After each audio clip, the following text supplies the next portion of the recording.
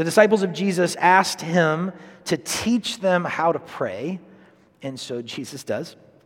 And the church has been building her prayer life on this pattern of prayer for the past 2,000 years.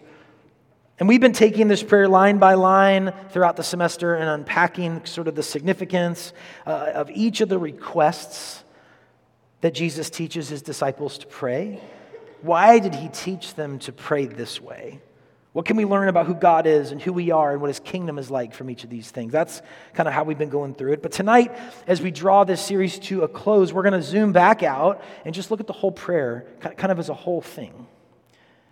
The Gospel of Luke is where the disciples ask Jesus to teach them to pray. But in Matthew's Gospel account, we have a version of this prayer parked in the middle of the Sermon on the Mount. Okay, so the New Testament, if you don't know, which is like a quarter of the Bible, essentially Christians call the Bible, the New Testament begins with 4 different accounts of the public ministry of Jesus, sort of like 4 biographies, and each of them are written by a different author, motivated to show us a certain perspective on Jesus. So the Gospel of John is a very theologically designed account to demonstrate to his readers that Jesus is the Christ and the Son of God. Okay? Luke is different. Luke is a commissioned historical account paid by some rich guy named Theophilus. How do I know that? Read the first couple verses of Luke. Mark seems to be, through the testimony of the church and through the way it's written and how it comes to us, it seems to be bursts of an eyewitness account from the Apostle Peter. And Matthew seems to be writing to a largely Jewish audience, helping them understand Jesus as the fulfillment of all the promises that God gave to and through the people of Israel. And in chapters 5 through 7 of Matthew's gospel account, his biography of this public ministry of Jesus, in chapters 5 through 7, called the Sermon on the Mount, I will bring it up a lot if you spend any time at the house. It functions kind of like a new Mount Sinai. If you don't know what that means, it's okay, stick around, okay? But Matthew imagines that the readers and the people, us the readers, but the listeners around Jesus are in the wilderness, about to embark into a new promised land, and this Sermon on the Mount is a kind of summary teaching of what life is going to be like in this kingdom as we are on the go. It's kind of what this section is. And right in the middle of this summary teaching, in the middle of that is what we get some version of what we call the Lord's Prayer. It's what we've been reading every week here this semester. Citizens of the kingdom of God pray like that. This is what's on their minds and on their lips and in their hearts every day, the Lord's Prayer. This is what's in their hearts. Because our prayers are the very desires of our hearts, are they not? This prayer Jesus teaches his disciples to pray nourishes them and frees their desires to fly to the Father. But this prayer also develops them. It shapes them. And it nourishes and shapes us as well. And we're going to look at that tonight. I want to unpack it for you because it's quite a claim. This prayer that Jesus taught his disciples to pray teaches them how to pray, but it nourishes them and it develops them. Jesus isn't just giving us a practical way to pray. He is doing that for sure. You can definitely read Luke's account and hear Jesus say, pray this. And you have freedom to just go, this is adding another prayer to the prayer. Okay, so give me a little grace as I do this. But I want to example this for you. You can go to prayer and say, God, I don't know how to pray, but I bet you accept the prayer of Jesus. So I'm just going to pray how he prays. Father in heaven, hallowed is your name. Your kingdom come, your will be done. You're welcome to do just that. He is teaching us how to pray, for sure.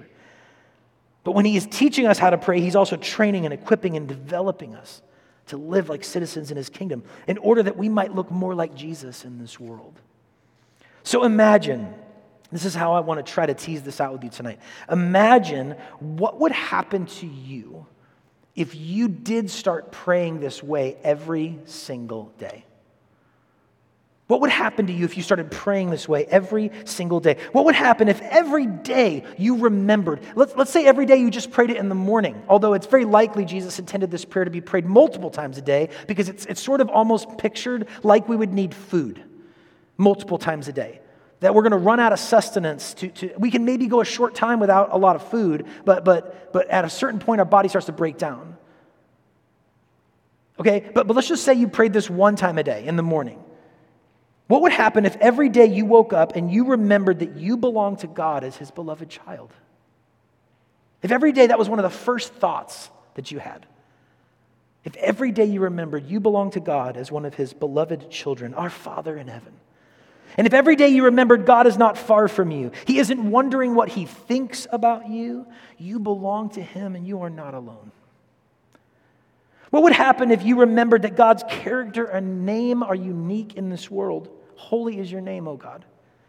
What would happen if you didn't confuse his character and his name with the other powers and rulers of this world? And if you could remember God as Jesus has shown him to be? What if you woke every day and reoriented your understanding of hope in light of God's kingdom and his will? Your kingdom come, your will be done on earth as it is in heaven. Most of our prayers tend to start with requests, right? I mean, this is the sort of natural thing that we do. I bet for most of us in like the instinctual ways that we might pray, it's God help me, lead me, something like that. We tend to pray already assuming we know what should happen, and then we want God's help.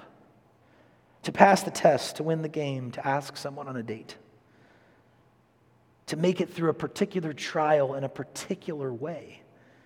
But what would happen if we woke every day trusting that the will of God and the kingdom of God revealed to us in Jesus Christ are actually better for me and for everyone around me than all the other kingdoms of the world, and I want to trust him before I even trust me?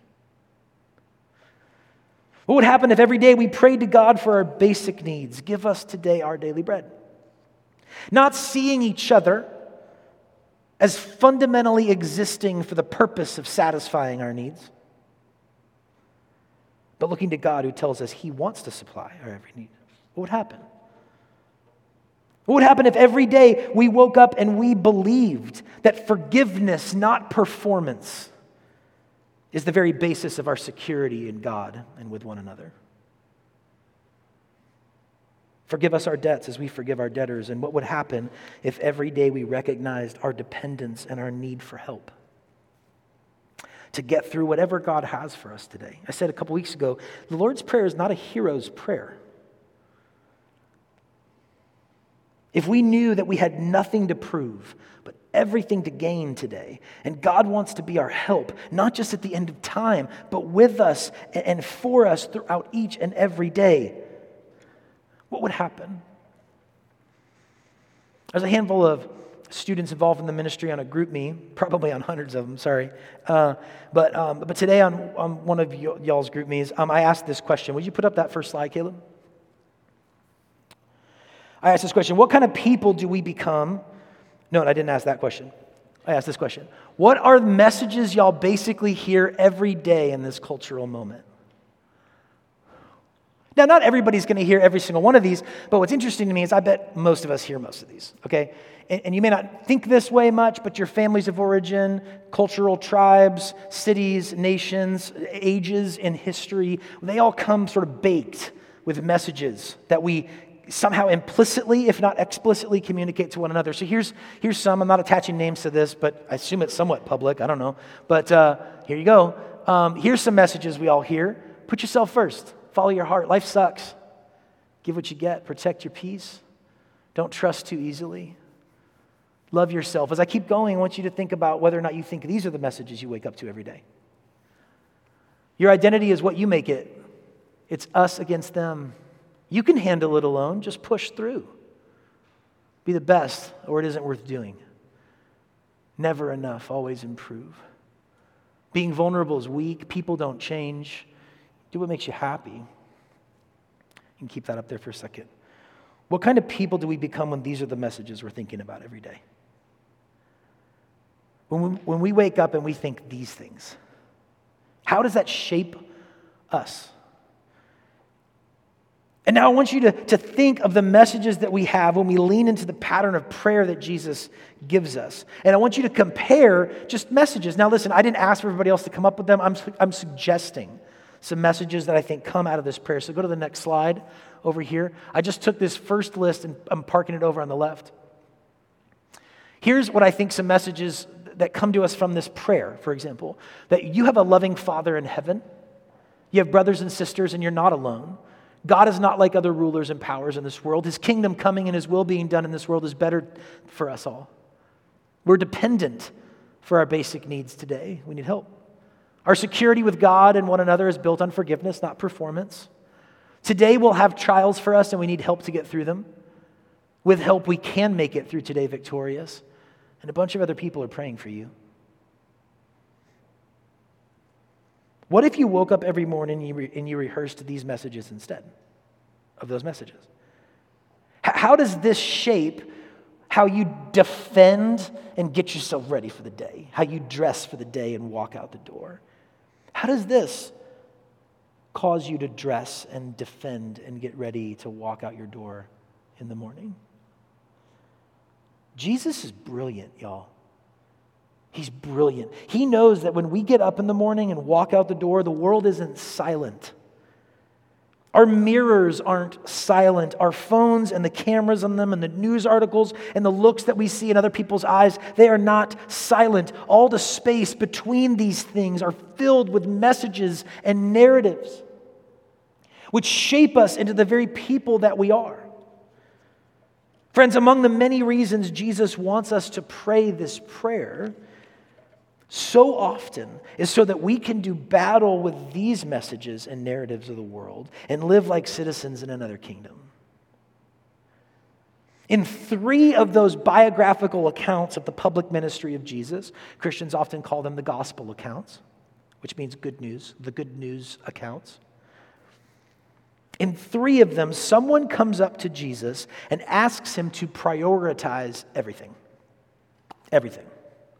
Which of the laws, Jesus, which of the more than 600 laws in the Old Testament is the most important?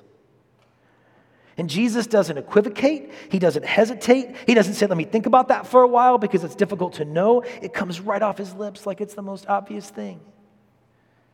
All of this is about loving God and loving others. All of it.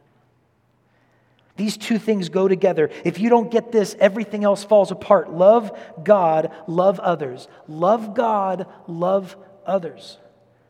Everything else hangs upon these 2 things. Like clothes on a hanger. That's how I picture it. If that hanger is gone, the clothes crumple to the floor. That's how foundational loving God and loving neighbors is. Without it, everything just falls. Friends, the summary of everything God commands is love. You have that on Jesus' word. This is so emphatic that the Apostle Paul would say love fulfills the law. It just fulfills the law. And I quoted this a couple weeks ago, but John, one of Jesus' best friends, says that if you say you love God and you don't love your neighbor, you're a liar and the love of God's not in you. The love of God and the love of others, everything else in God's kingdom hangs on those. Why am I telling you that? Because Jesus is such a good teacher. I want you to see this breakdown of the Lord's Prayer. So let's do the next slide. This prayer is structured in such a way that the first half of the prayer is about loving God, and the second half of the prayer is about loving your neighbor. How is Jesus forming us? How does this prayer shape us? If you're praying according to this pattern of prayer, one of the ways it shapes you is that you are rehearsing a love of God and a love of neighbor every single day. I'm adoring God and asking for His name to be lifted up above all names and for His will and His kingdom to be done first. Now, I think for many of us, if we already have gotten a glimpse of the character of God, that immediately is unarguable. That sounds like love. But for some of us maybe who doubt or have not been given sort of reasons that are obvious to us to trust and love God, I just want to unpack that for you a little bit. If you knew that in my marriage, First of all, we have to understand that my wife and I trust each other and we're free. Okay? In that context, for me to adore her above every other woman, and for me to recognize and celebrate her as unique amongst all the women of this world, and for me to put her needs above mine, you all, as long as that relationship is still free and trusting, you all would recognize that as a very loving thing for me to do. I know the cultural messages are a bit tough right now because we're all asking for like pragmatic partnerships and all the and whatever and stuff like that. But I'm saying, if you guys were at a dinner table and you weren't like evaluating it on a test in your social class or something, I don't know what it is, okay? If you were sitting at your dinner table and you saw me give her the biggest slice, and you saw me give her the seat of honor, and you saw that I was deferring out of freedom, placing her needs above mine, her desires above mine, and I was honoring her more than any woman, you would go, he loves her. This is that kind of language to God. Okay? Do you see? Some of you maybe don't need that exercise, but I hope that might be helpful for some of you, that this is a loving God kind of language at the beginning of this. And if it's not clear to you that the entire second half of this prayer is about loving your neighbor, it's probably just because you forget that this is a corporate prayer. Okay? Us, our at the top. Jesus doesn't just teach you to pray for your bread. He teaches all of us to pray every day for our bread. That we all would be forgiven just as we forgive. That we all would make it through our temptations and trials and make it to our pillows each night victorious and faithful. Jesus wants me to pray for you, not just me.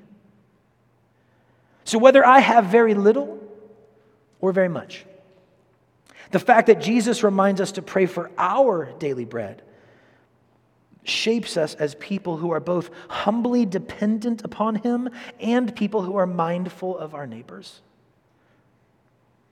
I'm not just praying that I would make it through my temptations and trials, friends. I'm also mindful and in prayer for you to make it through yours tonight. Do you see that? This prayer is such a gift. It gives us some kind of trellis. You guys know what a trellis is? Like these, I can't really see any of you anyway because of the lights, but I don't hear anything. I'm assuming you're perfectly still.